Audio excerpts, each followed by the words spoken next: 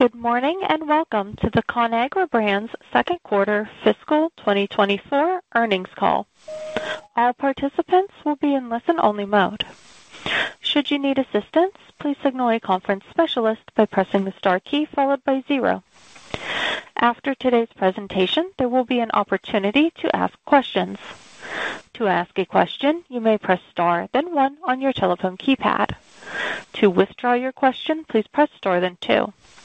Please note this event is being recorded. I would now like to turn the conference over to Bailey Ellis, Manager of Investor Relations. Please go ahead. Good morning, and thanks for joining us for the Conagra Brands second quarter and first half fiscal 2024 earnings call.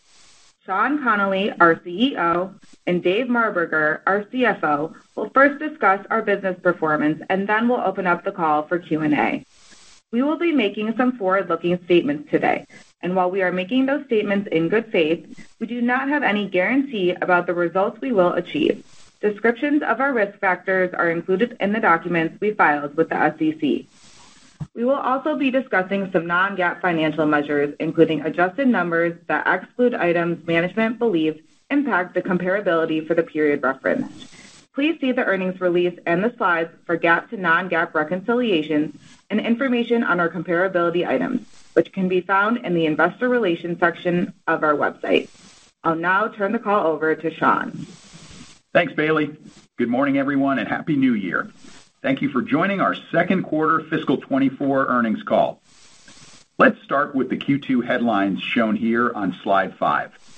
At a macro level, the industry-wide shifts in U.S. consumer behavior that we discussed on last quarter's call persisted into the second quarter.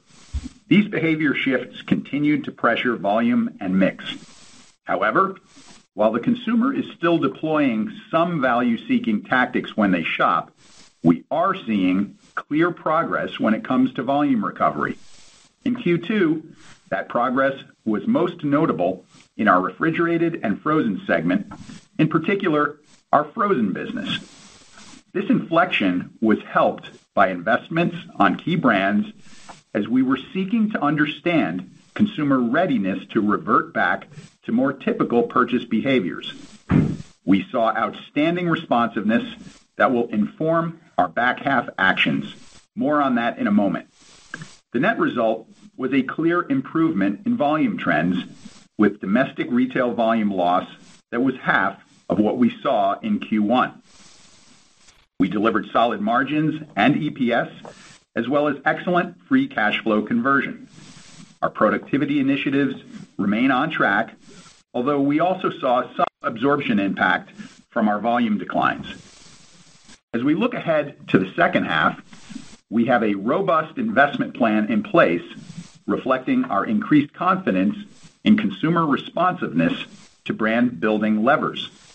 Our goal is to continue to build momentum with our consumers as we move through the back half of the fiscal year and then enter fiscal 25 in a position of strength. I will share more on our multifaceted action plan in a few minutes. Finally, we are updating our guidance for fiscal 24, reflecting both the consumer environment and the additional brand investments in the second half of the year. After tremendous initial resilience in the face of a record inflation supercycle, U.S. consumer behavior shifts did emerge last spring in our industry as the cumulative effect of inflation caused consumers to begin to stretch their budgets. This resulted in a reprioritization of food choices as shoppers adjusted purchase behavior towards more stretchable meals. This slide reprises some of those shifts we discussed last quarter. At that time, we told you that we expected these trends to be transitory. We still believe that to be the case. But the pace of the shift back to normal consumer behavior has been slower than we initially expected, and that pressured our volume, performance, and mix in the second quarter. That said, the tide appears to be turning. When we discussed these behavior shifts last quarter, frozen was one of our most impacted businesses, specifically our frozen single-serve meals. After 5 years of consistent strength, we saw some consumers looking to alternatives such as multi-serve meals and scratch cooking to stretch their budgets. We didn't expect that trend to be lasting, as the unshakable consumer demand for convenience, combined with Conagra-driven product innovation, has generated strong frozen demand for a long time now. As I noted in my opening remarks, we believe it's important to understand consumer readiness to resume more typical shopping behaviors before more fully ramping up investments to facilitate the process. We want to be confident that our investments will have the desired impact. With that in mind, during the second quarter, we did invest in certain key businesses to assess consumer response to increased brand building stimulus. Most noteworthy was our largest frozen business, single-serve meals, where we deployed high-quality merchandising nationally. The results were very encouraging, with lifts up 60%. These lifts ultimately drove meaningful gains in our market share. As you can see on this slide, our Q2 share in this business approached 51%, eclipsing last year's gains and also setting a new record. The net of this is while the consumer is still stretched, they are responding to high-quality brand-building stimulus. And when you look at volume trends, while not yet positive, you can see that progress is clearly underway. Slide 9 shows volume results in our key U.S. retail segments, both separately and combined. I'll draw your attention to the chart on the left, where you can really see the impact of our investment actions. As a result of these investments, refrigerated and frozen segment volume went from minus 10.5% in the first quarter to minus 3.3% in the second quarter, coming in line with volumes in grocery and snacks. Overall, our targeted investments in Q2 helped cut the total domestic retail volume decline in half compared to the first quarter. Not all the way back, but good progress. I'm also pleased to report that we continued to deliver momentum in our international and food service businesses, which together account for approximately 18% of total Q2 revenue. International grew organic net sales by 5.6% in the quarter, while our two largest markets, Mexico and Canada, delivered organic net sales growth above 9%. This was a result of our international team's outstanding execution, including strong brand activation, improved point-of-sale performance, innovation that is resonating with our customers, and expanded distribution in Mexico. Our Mexican business has now delivered 4 consecutive quarters of volume growth. In food service, we delivered organic net sales growth of 4.3% in the quarter, driven largely by favorable price mix, as well as expanded distribution in our frozen portfolio, which accounted for roughly half of our total food service business. Slide 11 details our second quarter results, including organic net sales of approximately $3 billion, which is down 3.4% compared to last year. Adjusted gross margin of 26.9% was down 129 basis points from last year, reflecting our targeted investments and the absorption impact associated with the volume decline. Adjusted operating margin of 15.9% was down 108 basis points compared to last year, and adjusted earnings per share of 71 cents was down approximately 12% versus last year. Importantly, we delivered strong free cash flow during the second quarter. Dave will cover this in more detail shortly, but as you can see on slide 12, free cash flow in the first half of fiscal 24 was almost 6 times what it was in the first half of fiscal 23. We used some of that free cash flow to pay down debt, bringing our net leverage ratio to 3.55 times in the second quarter. As I mentioned earlier, we have a robust and multifaceted investment plan in place for the second half of the year, reflecting our confidence in consumer responsiveness to our brand building efforts. On slide 13, you can see images from our new advertising investments focused on our biggest brands, including Birds Eye, Healthy Choice, and Slim Jim.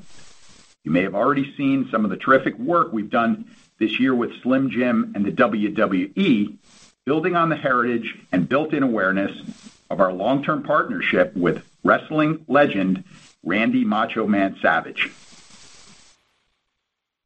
Fiscal 24 is one of our biggest innovation slates yet. We are backing those launches with meaningful increases in slotting, in-store, and other sales support versus the prior year. Slide 14 highlights some of the exciting innovation we've recently launched. If we have any chili lovers on the call, I highly recommend our Wendy's chili. You can get the true restaurant taste of this beloved chili at home. Finally, slide 15 highlights the investments we're making in high-quality merchandising. Our efforts are focused on re-engaging consumers with our existing products to capture market share, as well as introducing consumers to our new innovation. The targeted investments we made during the second quarter give us confidence that our multifaceted brand-building investments in the second half of the year will drive momentum going into 2025. We're updating our guidance for fiscal 24, reflecting both the consumer environment and the additional brand investments in the second half of the year. Our new guidance includes organic net sales decrease between 1% and 2% compared to fiscal 23, adjusted operating margin of approximately 15.6%, and adjusted EPS between $2.60 and $2.65. Overall, we remain confident in our brands, plans, people, and agility as we continue to navigate this shifting consumer environment. With that, I'll pass the call over to Dave to cover the financials in more detail. Thanks, Sean, and good morning, everyone. Slide 18 highlights our results from the quarter. Overall, our team executed well as we continue to navigate consumer behavior shifts that pressured our volume and mix. In Q2, net sales were $3.2 billion. As Sean discussed earlier, this reflects a 3.4% decrease in organic net sales, driven primarily from lower year-over-year volumes. However, this is the third quarter in a row where the rate of volume change versus the prior year quarter improved. Amid these broader macroeconomic challenges and increased brand investments, we delivered solid margins in EPS, along with strong free cash flow during the second quarter.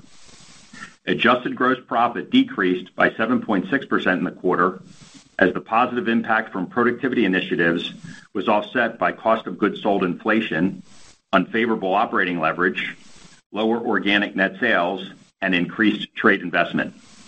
Adjusted operating profit decreased 9.3%, and adjusted EBITDA decreased 7%, largely driven by the decrease in adjusted gross profit, partially offset by an increase in equity earnings driven by continued strong operating performance in our Ardent Mills joint venture. We delivered Q2 adjusted net income of $341 million, or 71 cents per diluted share. Slide 19 provides a breakdown of our net sales for Q2. The 3.4% decrease in organic net sales was primarily driven by the consumer dynamics just discussed. Further contributing to the decline was a 0.5% decline in price mix, which reflects an increase in strategic trade investments made during the period and an unfavorable mix impact from selling a higher percentage of lower sales dollar per unit items. This was partially offset by price increases taken on our tomato-based products, given the continued high inflation. We also saw a small benefit from foreign exchange, which is reflected in our net sales decline of 3.2%. Slide 20 outlines the top-line performance for each segment in Q2. While organic net sales were down in our domestic retail segments, we delivered sequential volume progress that benefited from the targeted strategic investment Sean discussed earlier. We also continued the strong momentum in our international and food service segments, which delivered Q2 organic growth of 5.6% and 4.3% respectively. Slide 21 shows our Q2 adjusted margin bridge. While our productivity initiatives remain on track, our margin was negatively affected by the continued impact of overhead absorption from our lower volumes. Cost of goods sold inflation was a headwind of 1.7%, and price mix was a 0.6% headwind, which reflects the retailer investments made during the period. These factors combined drove the decline in adjusted gross margin for the quarter. Our adjusted operating margin benefited from small year-over-year favorability in A&P and SG&A. Slide 22 details our margin performance by segment for Q2. Adjusted operating margin in both our grocery and snacks and refrigerated and frozen segments decreased due to the margin drivers I just discussed, although inflation impacted the grocery and snack segment at a higher rate than refrigerated and frozen. We were pleased that our food service adjusted operating margin expanded 193 basis points, and our international segment's adjusted operating margin expanded 30 basis points, both driven by higher organic net sales and productivity, as both segments are showing consistent improvement. Food service also benefited from comparison to prior year Q2, which included supply chain disruptions. Our Q2 adjusted EPS performance of 71 cents was 10 cents below the prior year quarter, primarily from the decline in adjusted gross profit and in pension income and higher interest expense. This was partially offset by slightly lower A&P and adjusted SG&A expense, along with increased equity method investment earnings driven by Ardent Mills. The A&P change was timing related, as we expect to increase A&P spending in the second half, and the decline in SG&A was primarily the reduction in incentive compensation versus the prior year. Slide 24 displays the significant progress we made in the quarter and first half on free cash flow and our net leverage ratio. Over the first half of fiscal 24, we delivered a $532 million improvement in free cash flow, with a conversion rate of approximately 97%, the highest first half conversion rate over the past 5 years. Our focus on managing inventory levels and improvement in accounts payable directly contributed to these strong results. In addition, we had strong cash distributions from Ardent Mills in the second quarter, reflecting the strong profit and cash flow performance of Ardent Mills the last few years. Our strong free cash flow has helped us deliver debt reduction during the period. At the end of Q2, our net leverage ratio was 3.55 times, reflecting debt repayment of more than $500 million over the last 12 months. Looking ahead to the remainder of fiscal 24, we expect to continue our debt reduction efforts as we prioritize our long-term leverage target of 3 times. We chose not to repurchase any shares in the quarter as we continue to prioritize paying down debt this fiscal year. We will continue to evaluate the best use of capital to optimize shareholder value as we progress through the fiscal year. As mentioned, we are updating our guidance for fiscal 24 to reflect our year-to-date results, expectations for the slower pace of volume recovery, and the additional brand investments in the second half. Slide 25 outlines our expectations for our 3 key metrics, including organic net sales to decrease between 1% and 2% compared to fiscal 23, with volumes continuing to improve through the back half of the year. Adjusted operating margin of approximately 15.6%, and adjusted EPS between $2.60 and $2.65. Turning to slide 26, I'd like to take a minute to walk through the considerations and assumptions behind our guidance. We expect net inflation to moderate through the remainder of the fiscal year, resulting in an inflation rate of approximately 3% for fiscal 24. Regarding pricing, there are a few dynamics currently at play. With our estimated 3% inflation rate, we are seeing areas that are still highly inflationary, such as tomatoes and starches, which are up above the average, and areas that are deflationary, such as edible oils and dairy, which are below the average. These dynamics have resulted in both inflation-justified pricing actions and select pass-through price reductions included in our outlook. We expect that these dynamics, combined with our increased second half investments, will result in price mix being down versus prior year in the second half. We now anticipate CapEx spend of approximately $450 million in fiscal 24 as we continue to make investments to support our growth and productivity priorities with a focus on capacity expansion and automation. As a result, we continue to expect to achieve gross productivity savings of approximately $300 million by the end of fiscal 24. We expect interest expense to approximate $440 million, primarily due to a higher weighted average interest rate on outstanding debt. While we do not expect to receive any benefit from pension income, we expect Ardent Mills to contribute approximately $170 million to our bottom line due to its continued strong performance. Our full-year tax rate estimate remains approximately 24%. As I discussed, we are prioritizing our debt reduction efforts and expect to further reduce our outstanding net debt in the second half. Longer term, we remain on track to reach our 3 times net leverage ratio target by the end of fiscal 26. That concludes our prepared remarks for today's call. Thank you for listening. I'll now pass it back to the operator to open the line for questions. We will now begin the question and answer session. To ask a question, you may press star, then 1 on your telephone keypad. If you are using a speakerphone, please pick up your handset before pressing the keys. To withdraw your question, please press star, then 2. At this time, we will pause momentarily to assemble the roster.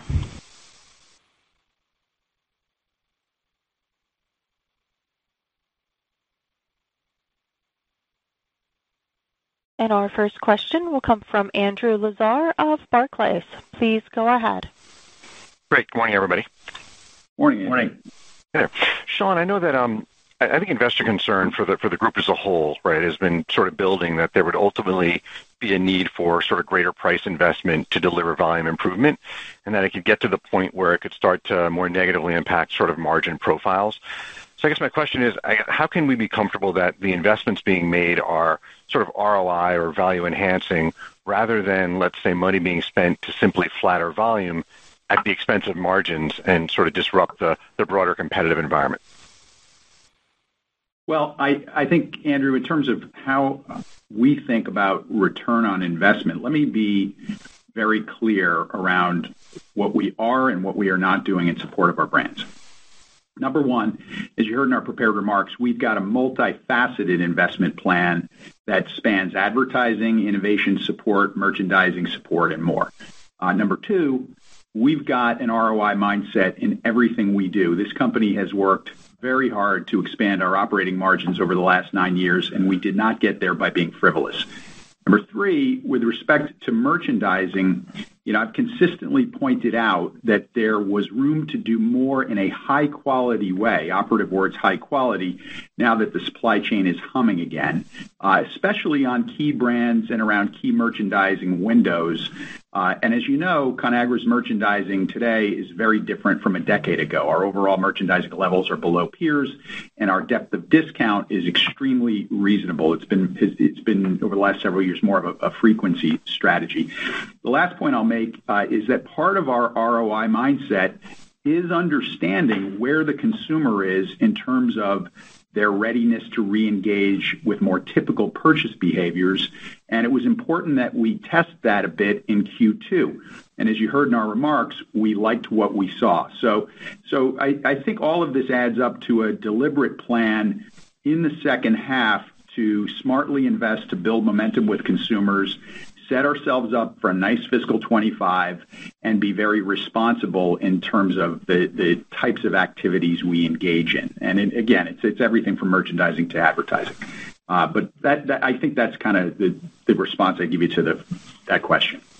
Thank you for that. And then, the assumption, I think, was that consumer behavior by now, or the initial assumption anyway, was that consumer behavior by now would have started to improve. And as you talked about, it seems the timing of that's been pushed out a bit.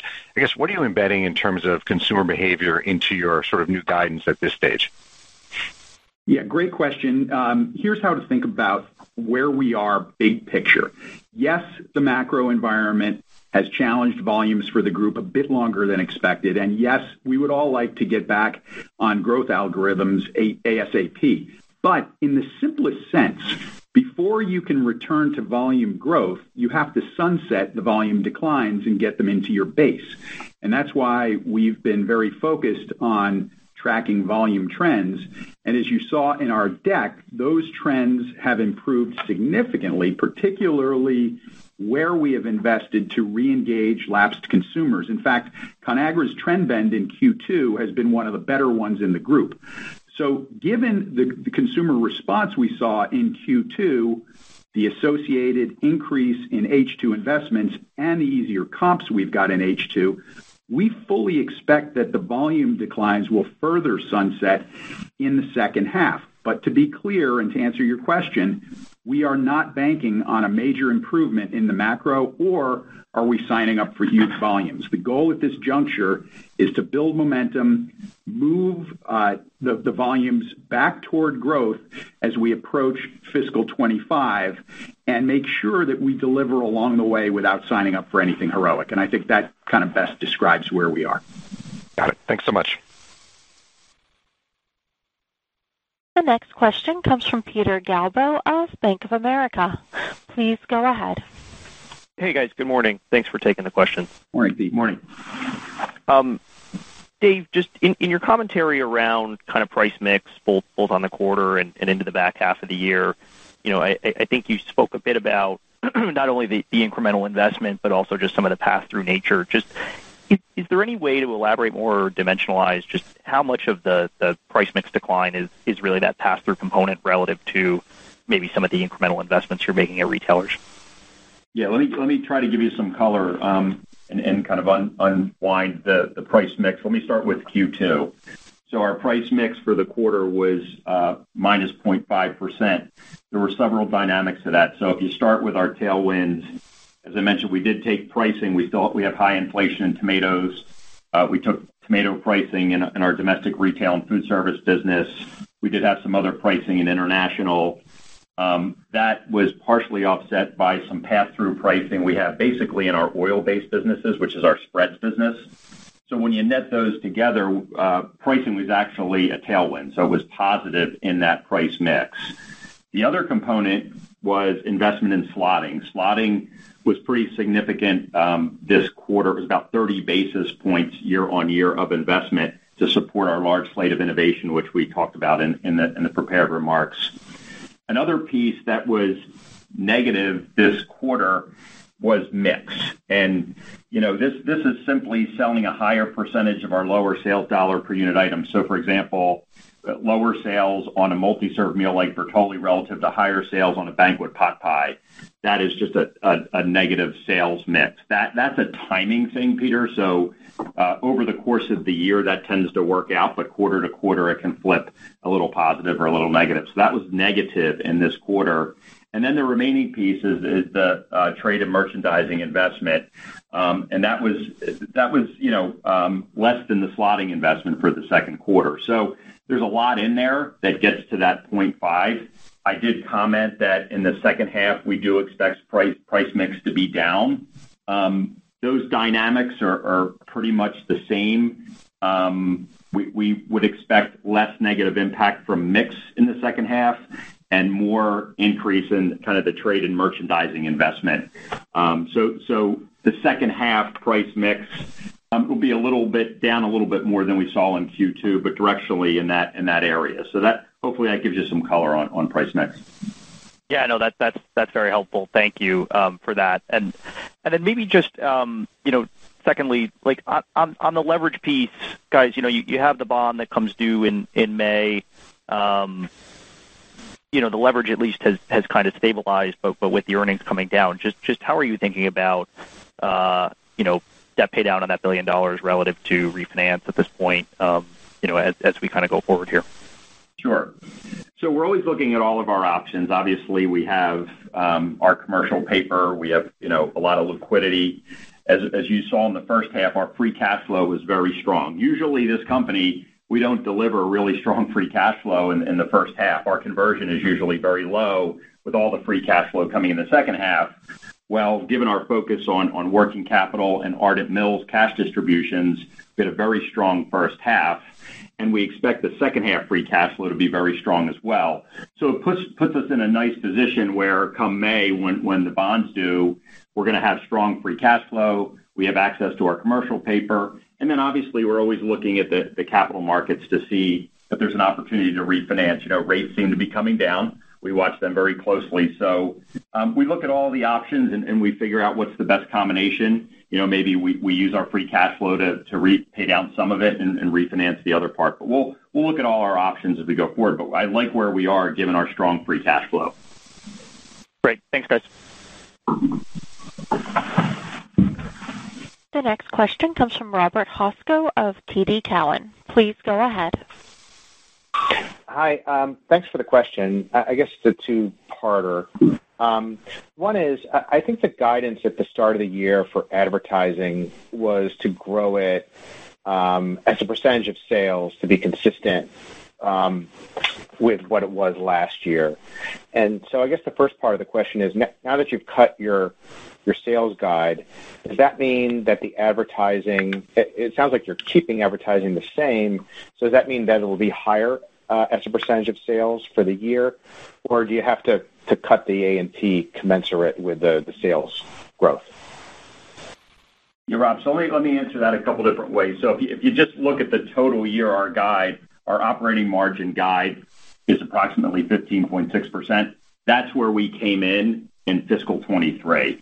And when you look at gross margin, you look at A&P and SG&A, we generally expect to be in line with where we were prior year. So to your question, if we were 2.4% last year, if we come in again at 2.4%, dollar-wise, that's a little bit lower than where we were. And we're still looking at that. There's opportunity to spend up if we want to.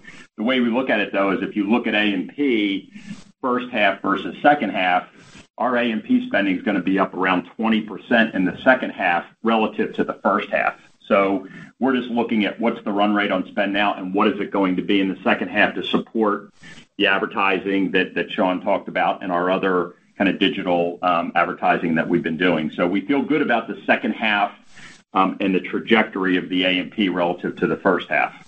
Rob, it's Sean. I'll just add a point on there. As we talked to our team about delivering this year, we said at the beginning of the year, two things we're going to have to demonstrate as a team, and those things are agility and resilience. And part of the agility piece from the beginning of the year has been really trying to understand the consumer readiness to resume more typical purchase behaviors after we saw some of the shifts emerge in the spring.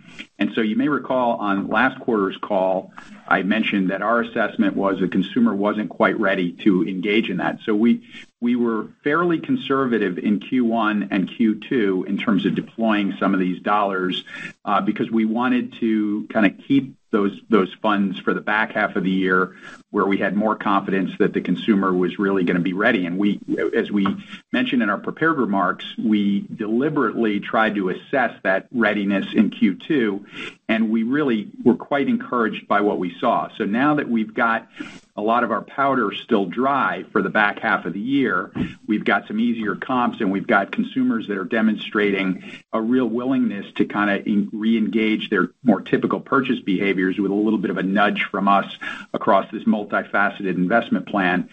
We like where we sit in terms of the fullness of the support for the back half of the year. Got it.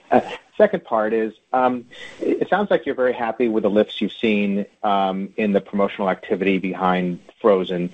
Sean, can you speak more broadly about whether the food industry and retailers overall are happy with the lifts that they're seeing on a more broad-based basis?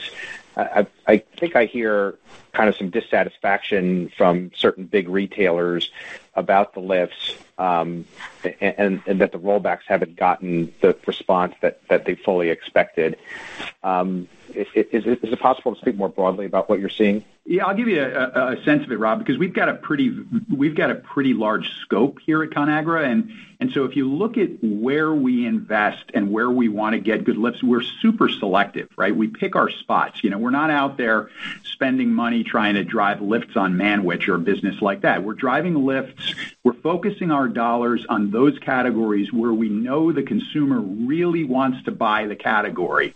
But for other reasons, particularly the objective of trying to stretch their budget, they've made a short-term sacrifice. And that's the way they describe it to us when we talk to them. They're depriving themselves. They're sacrificing, particularly on convenience items. So if you look at a product like frozen single-serve meals, where we saw such tremendous lifts in Q2, what you've got going on here is some consumers who are really financially stretched were basically forced to give up on some of that buying rate. You know, they didn't stop buying the category. They reduced their buying rate, and they started doing things like scratch cooking rice and beans and ground beef. They do not want to do that. I can assure you, I've been in food for 30 years. That's the last thing they want to do. They don't like to cook. They don't like to clean. They don't like any of that. They'd rather be buying our stuff. But when they've got to make some short-term trade-offs, especially over the course of the summer when they were spending their money on things like travel, they'll do it short-term. But when you give consumers with that kind of a headset a bit of a stimulus to re-engage, they're super responsive to it. But again, not every category is created equal. So if it's more of a staple category where there's another alternative where they were trading down to a store brand, maybe you're not going to get a lift. But that's not the kind of investments we're talking about. Those are not the kind of events or categories where we're focusing our energy. Makes sense. Thank you. The next question comes from Pamela Kaufman of Morgan Stanley. Please go ahead. Hi, good morning. Happy New Year. Morning. Hi, Pam. Happy New Year, Pam. Can you give some more color on the drivers behind your reduced top-line guidance for the year? How much of it is a change in your expectation for volumes versus greater price investment? And then just you mentioned that in the second half you'll see price declines. Can you frame the magnitude of the declines relative to the second quarter? Yeah, Pam, it's Sean. Let me make just a quick comment up front. I'll flip it over to Dave. The macro environment that we talked about in Q1, I mentioned again today, it persisted into Q2. So we've just seen fewer purchases in our first half than we would have assumed at the beginning of the year. So that's part of the call down the top line.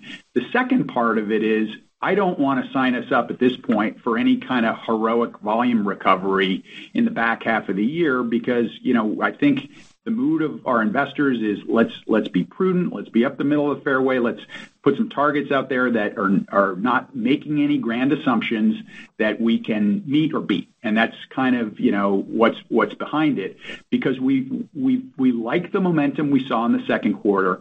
We have every intention of further driving that momentum in the second half, and we have a high degree of confidence that we're going to get what we expect. And that, at this point, that's really what we are focused on, is fiscal 25, setting up a really nice fiscal 25 and exiting this year with momentum.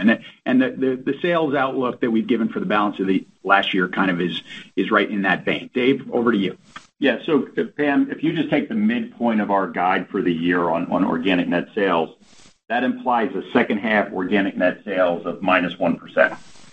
And that's going to be a combination based on the way we forecasted it and incorporating the important comments Sean just made, is a combination of price mix, slightly negative price mix, and slightly negative volume. The combination of those two to get to the -1% organic. That's H2, and that's improvement on total sales and volumes as we've seen Q1 to Q2, and then H2, we expect that improvement to continue so that as we continue to track towards growth by the time we get to the end of fiscal 24.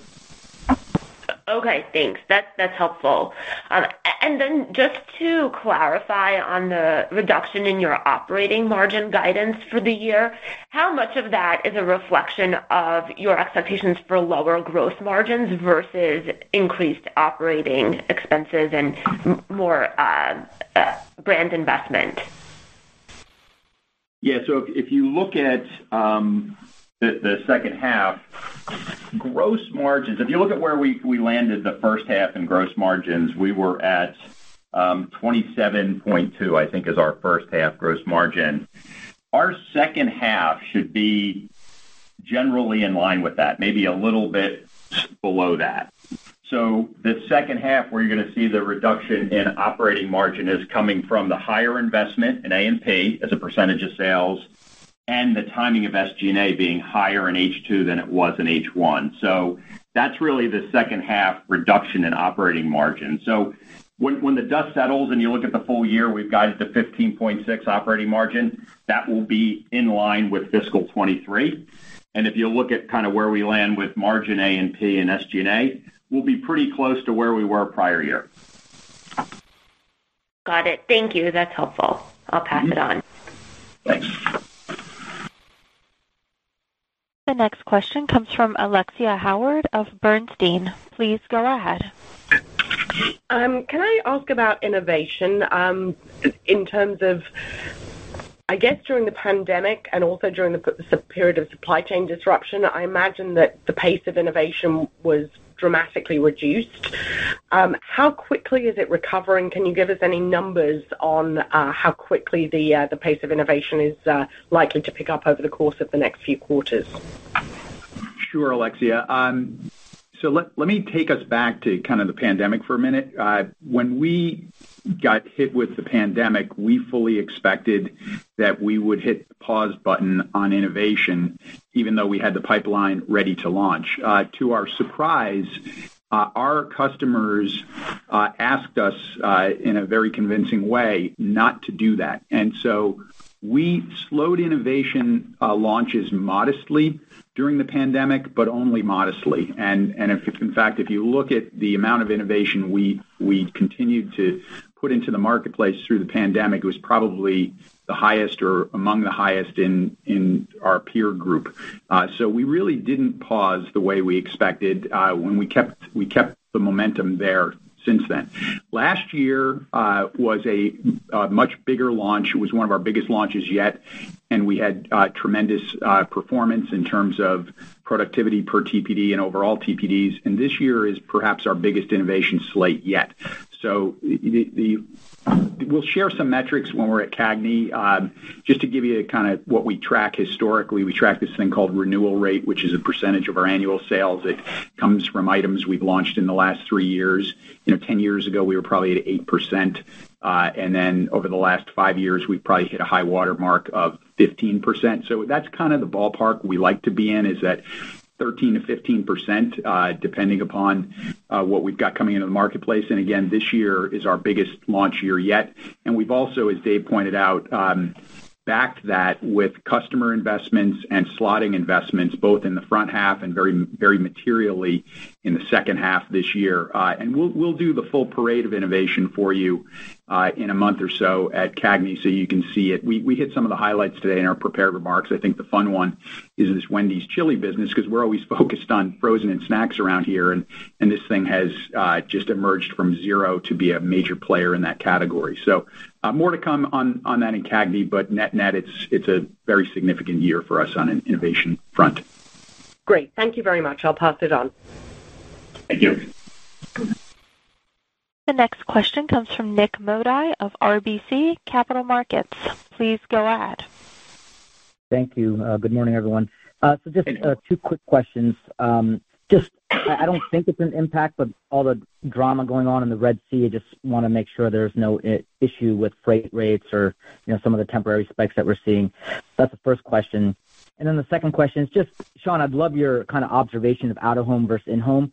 It seems like it's a very mixed bag depending on what category or meal occasion we're talking about. But I just would love your view, because the thought is if the consumer is coming under more pressure, we should start seeing more in-home consumption, which should benefit you as the year kind of goes through. So I'd just love your thoughts on that. All right. So, Nick, the first one's easy. The answer is no. No impact there. And on the second one, that is a very keen observation, because I mentioned how our volume outlook for the back half of the year does not assume anything heroic. Part of not assuming anything heroic, we're not assuming that some of the away-from-home dollars begin to shift into at-home, and you're 100% correct. If that happens, that's a tailwind for us and probably for the group. What's very interesting is is how sticky some of this away-from-home spending has been, even though we've seen a challenged consumer who is making trade-offs to stretch their household balance sheet. The one place that they've been fairly resilient is in their away-from-home spending. Should consumer stress increase from here, that is historically the first place that you would see an additional behavior shift. Is you would see a reduction in away-from-home spend, and you would see an equal and opposite response in in-home eating. That has not happened yet, but as we think about calendar year 24, certainly that is a potential positive if the environment remains stressed and the consumer, decides they need to make further shifts. And Sean, I just a follow up on that. When you think about price gaps, right, with your strategic investments, is it really just kind of thinking about what goes on within the center of the store, within the frozen unit, or are you also thinking about kind of some of the price gaps between what you guys sell versus what maybe some low-end QSR would be priced at? The price gaps versus away from home tend to take care of themselves. When the consumer reaches a point and they say, look, my burrito and my Coke to go have now gotten too expensive, they first make the switch to stop doing that. Second, they switch to buy in the grocery store. And third, hopefully they're buying our products. But we do look at our categories and look at this volume malleability as if it is an open set, meaning it's not just what's on shelf and then what's to the left or right of it that's switching, but it could be other categories. So an example would be, I referenced in our prepared remarks today, that we are going to be, one of the things we're going to be investing behind is advertising on our Bird's Eye business. Well, that is in the marketplace right now. It's running, and it is directly comparative advertising to canned vegetables. And it is focused on delivering a superior relative value message because while it might be tempting to trade down to a canned vegetable in the current environment, the trade-off on quality is simply not worth that trade down. And you end up actually in a worse value proposition. So that's an example of where we're thinking about the competitive set more broadly than what's immediately to the left or right of our products in any given section. And we're thinking about where consumers might go elsewhere and really getting after that in a very targeted, hard-hitting way with a focus on quality and superior relative value. Excellent. Very helpful. Thank you. Thanks. The next question comes from Max Gumport of BNP Paribas. Please go ahead. Hey, thanks for the question. Turning back to gross margin. So a year ago, you were really the first packaged food company to begin to sunset the inflation super cycle and start to post sizable gross margin expansion. But with price mix turning negative now, partly due to the increased trade investment, it seems like productivity is now fighting against inflation, absorption, and the negative price mix to hold up gross margin. Are these trends still in line with the mechanical nature of how these inflationary cycles typically have played out in the past, or are there nuances starting to develop this time around? Thanks. Well, Max, I'll kick it off and then flip it to Dave. All the mechanical wrap stuff should work the way it always does unless there is something new going on with the consumer. And what we saw right after Easter was that something new did start emerging with the consumer as they started making some of these behavior shifts. So that dynamic is not assumed in the typical mechanics of a wrap, right? So that's why, and by the way, that as soon as that dynamic begins to either be embedded in the base or just improve in the outright, then the mechanics of a typical wrap go right back to what they would always be. So that's why we've been focused on these volume trends, because right through last quarter, when you looked at the group, you didn't see the bend when you looked across 15 weeks, 13 weeks, 5 weeks. Now, particularly for us, you've seen that bend, and that bend is getting pretty close to being kind of embedded in the base. And once it does, then you're set up to be back on algorithm, so to speak. Dave, you want to add anything to that? Yeah. So if you just look at the guidance and you kind of say, okay, where are we going to land? We guided to operating margin of 15.6%. in that is gross margin, and gross margin is going to come in pretty close to where it landed in fiscal 23. So you look at that and you say, okay, we kept gross margin flat to prior year. When we've wrapped on pricing, our sales are going to be down for the year based on our guidance, and we've had a pretty significant impact from negative absorption, right? Because volumes were down all of last year and they're down first half of this year. So, being in manufacturing, when you start to get your volumes more stable and actually start, inflecting them to be positive, that negative absorption headwind goes away. So the focus now is we keep gross margins flat this year. We're increasing our investment, which gets our total investment when we finish this year back to more normalized trade levels. So we're going to have a business where the margins are consistent with last year, our investments back to where it was, and we have a lot of negative absorption that's in our base. So if fiscal 25, we can get back to growth, we have some opportunities to leverage our cost base. We have an investment base that's where it should be, and it sets us up well for fiscal 25. So there's a lot of things bouncing around, but when you copter up and you just look at where we're going to finish the year, that's how I think about it. Great. And then turning to the investments, it's good to hear about the favorable response you saw in the second quarter, and what that means for your increased investment in the second half. I'm just curious, are you expecting that investment to help category volumes, or if other companies are seeing the same response that you're seeing, are we really just talking about a share fight and it doesn't really improve category volumes? Thanks. I'll leave it there. Yeah, I really interesting question. Basically, what we're saying is that, yes, the consumer is still deploying some value-seeking tactics to stretch their balance sheet, and that has had some impact on how they've prioritized categories. And not every category, is equal there, Max, in terms of what we've seen in the category. So we've seen tactics like this from consumers before, and they tend to serve their purpose over a short horizon, and then they tend to disappear. But interestingly, even in some of the categories that remain softer than usual, we are seeing volume malleability via investments that drive share. But over time, frankly, we will take what the field gives us in the moment, whether that's improved volumes through share gains or improved volumes through improving category momentum. I think we're going to see both going forward.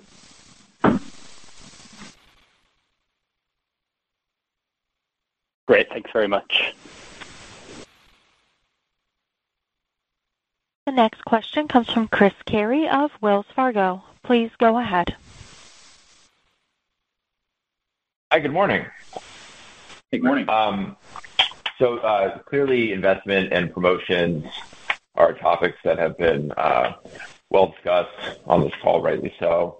I think for me, the question on that is just, and you've given a lot of great detail. The question is really, the step up in investment that you expect in the back half of the year, which sounds quite strong. Are you seeing the lift in your volumes so far this quarter to give you the confidence on sequentially improving volumes into fiscal Q3 and again into fiscal Q4, or is it more kind of conceptual? You've seen the uplift that these investments have had on certain of your businesses, which is giving you confidence in the back half. So more, are you seeing it versus the confidence piece, if that makes sense? Yeah, let me try to kind of hit what we touched on in our prepared remarks, Chris. I'm not going to comment on Q3. We're in Q3, so we'll stick with Q2. We saw clear evidence in Q2 that where we deployed investment to kind of help the consumer with this process of kind of re-engaging in the more typical purchase behaviors, we got the response we were looking for. And because that was real empirical evidence, that, of course, inspired confidence that if we do more of that in the second half of the year, we will get a similar type of response. But from a planning posture standpoint, we are not banking on major improvement in the macro consumer environment or signing up for a huge consumer response. So, one might interpret that as, we've got the investment in there, but what we're banking on in return is conservative. Look, in this current environment, that's probably not a bad posture to be in because this volume recovery has been more elongated than people expect. But I think that is a fair characterization of kind of what we're looking at. Okay. All right. Perfect. And one just quick follow-up. You mentioned, I believe, earlier in the call that incentive comp was a favorable SG&A item for fiscal Q2. Is there any way to dimensionalize that for the full year with the lower guidance, for the year? That's it for me. Thanks. Yeah, we really almost all of the delta in SG&A in the quarter was driven from incentive comp. So that really drove the delta in the quarter. We do expect SG&A as a percentage of net sales to be higher in the second half. So it'll get our SG&A as a percentage of net sales close to where it was a year ago. So there's some timing elements to this, especially with incentive comp, because it really can be a timing item relative to where you were in the prior year and your forecast. But as it relates to Q2, it drove all the variance in SG&A. And just to clarify, that SG&A is higher in the back half, excluding advertising spending or with? Yeah, that's excluding. Adjusted SG&A, which we excludes AMC. Yeah. Yep. Great. Okay. Thanks so much. Yep.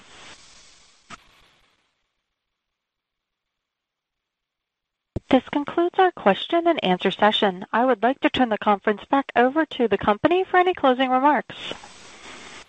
So it's Melissa Napier. We thank you again for joining us this morning for the call, and we're looking forward to seeing everyone at CAGNY next month. The conference is now concluded. Thank you for attending today's presentation, and you may now disconnect.